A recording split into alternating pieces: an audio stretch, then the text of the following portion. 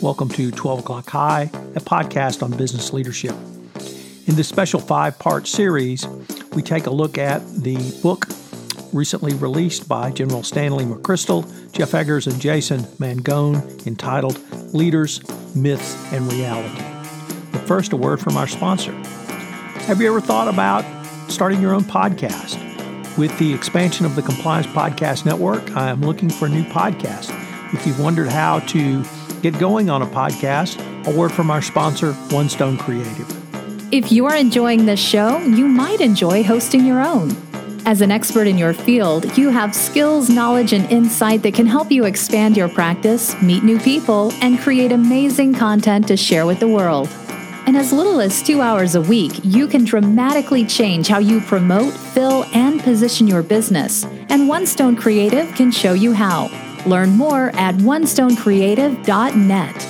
In this special podcast series, Richard Lummis and I take a look at leadership styles from General McChrystal's book. They include the founders, Walt Disney and Coco Chanel, the geniuses, Albert Einstein and Leonard Bernstein, the heroes, Jean He and Harriet Tubman, the power brokers, Boss Tweed and Margaret Thatcher, and the reformers, Martin Luther and Martin Luther King Jr. In this part 2, we take a look at the geniuses, Albert Einstein and Leonard Bernstein. 12 O'Clock High, a podcast on business leadership, is a part of the Compliance Podcast Network. Hello, and welcome to another episode of 12 O'Clock High, a podcast about leadership. It's Richard Lummis. I'm here with Tom Fox for another discussion on how to improve our leadership skills. We believe leadership is a skill which can be improved with study of both good and bad practices, and we try to draw interesting examples from many sources, including history, fiction, film, and business writing. Welcome back, Tom. Thank you, Richard. Today we're continuing our discussion of General Stanley McChrystal's book, Leaders, Myth, and Reality, comparing pairs of leaders of different styles. Today we're going to talk about geniuses, which is kind of an interesting one for a number of reasons.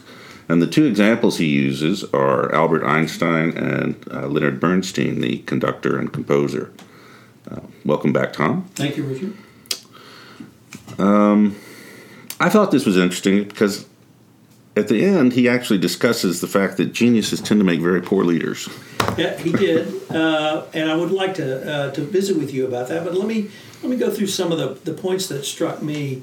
And when I saw this chapter heading, although I was very interested to read about Einstein and Bernstein, I wondered how they would shake out as leaders. And I had thought, as I think it's the penultimate paragraph in this chapter, he pointed out that geniuses do not often make good leaders, but both, particularly Einstein, I was not aware of his collaboration and collaborative nature of his work in the first 2 decades of this past century. When he wrote his 3 papers, he was in a continued correspondence with 3 or 4 trusted colleagues about the issues that he was raising around his theory of relativity, his theory of special relativity, and I forgot the name of the 3rd paper. And it was not a collaborative effort that warranted all 4 men being named on the paper. But it was Einstein working in conjunction with others, in large part through correspondence, not meeting face-to-face because they were in different towns. He largely in Switzerland, although in some of the time in his home country of Germany, but the other 3 in Germany as well. So there was more to their genius than simply intelligence. Just as there's more to leadership than simply genius. Lone genius enough is not realistic. We talked about in a prior podcast the inventor in the garage coming up with just an incredible new breakthrough. That's a myth, and he really debunks, McChrystal and his co-authors debunk lone genius as a myth as well, or at least the breakthroughs they made. And that was obviously focused on Einstein. With Bernstein, I thought this part was very interesting because I think anyone who knows of Leonard Bernstein will know of his public persona, that he really was one of the most flamboyant personalities of the 20th century. and in a wide variety of areas: music, politics, education, just a wide variety. But Bernstein needed solitude, and he needed to step away from the limelight. He needed to step away from the adulation of everyone to really create. And he, in his own mind, struggled with, and others have commented on his decision to conduct versus compose. And he could really not compose in the public eye, although West Side Story obviously was with collaborators and very close work with collaborators. But some of his later work, after he stepped down as principal conductor of the New York Symphony, were his, I think, Messiah and one other work of Jewish musical themes, really spoke to of a more solitary process, and he needed that. They both made genius accessible. And I thought that was a really interesting observation. I think one of the first paragraphs in the Einstein section, he said that people didn't know him, but people loved him. Yeah. Or people didn't understand him, but they loved him. And he was dead before you and I became really conscious. I don't know if he died before we were born. But really, when I think about his time at Princeton and the stories I hear about that, it's, the mad genius either at the chalkboard of 10 feet high or with a violin in tux and tails. So he was accessible in a flowing mane of hair. Bernstein obviously accessible, but also Bernstein did a series of television shows that actually influenced me in the early 60s about symphony and music for children. Mm-hmm. And so he was an educator, and he could teach literally children under the age of 10 about music, and did an entire season of that for CBS. So they were able to make their genius accessible. And then I would also say that the stories of Bernstein, that he literally arrived on the stage when the principal conductor of the New York Symphony got sick one night, and kind of out of nowhere came 25-year-old Lenny Bernstein. And that was not really the story either. His genius was recognized literally when he was 21 by people like Aaron Copland. They promoted him. And they didn't just promote him, they took him under their wings and helped guide him and teach him and shape him, so that he had mentors, just as Einstein had collaborators.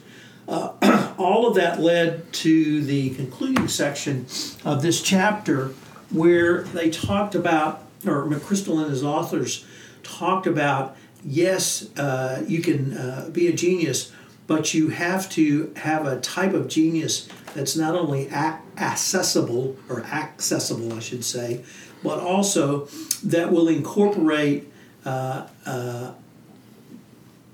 ideas and thoughts of others. And maybe that goes back to the point, if there's in one point we have emphasized in this podcast series, it's listening. But it's synthesizing the information of others. And you may be able to do it faster, you may be able to do it better, you may be able to do it in a way that your co-workers or the people that work for you cannot do it, but you listen to them, and it makes them feel like they are a part of your genius.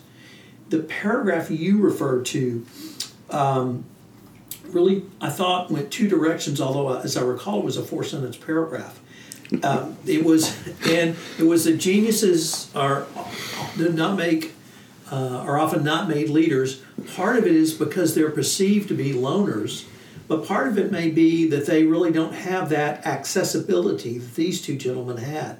And that may be the distinction which makes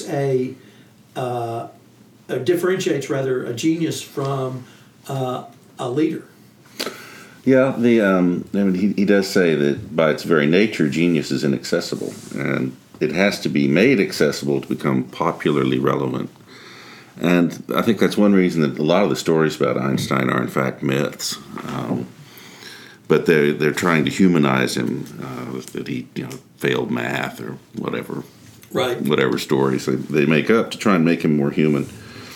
A number of years ago, there was a book, Einstein's Clocks and Poincaré's Maps, discussing the genesis of the theory of special relativity, and how there were a lot of people sort of fumbling around the same area at the same time. Right. And he was able to coalesce it into one coherent theory before anyone else, and that was his genius. But there, as you said, he did collaborate with others, but there were also people he did not collaborate with. He was competing with who were working very much in the same field. So he really didn't just come out of nowhere. He came out of a milieu of very similar thoughts, but was just able to make them coherent. I don't know what else to say. I mean, I'm not sure becoming a genius is the solution to becoming a better leader. No, but if you do have that ability, if you do have a special ability, if you can take facts or other people's ideas and synthesize those down in a way that almost seems like magic, even if you and I understand it's not magic, that can be a great trait for a leader if you can harness the accessibility and listening with others. Yeah, I think that's a good point. Well, until next time, this is Richard Lummis and Tom Fox with 12 O'Clock High. Hello, everyone. This is Tom Fox again. I'd like to thank you for listening to this episode of 12 O'Clock High, a podcast on business leadership. I hope you'll join Richard Lummis and myself again, where we take a look at another set of leaders from the recent book by General Stanley McChrystal and his co-authors, and take a consideration of how they can help you in your leadership for business going forward. 12 O'Clock High, a podcast on business leadership, is a part of the Compliance Podcast Network.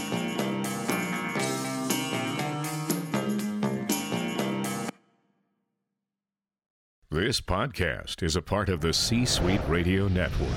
For more top business podcasts, visit c-suiteradio.com.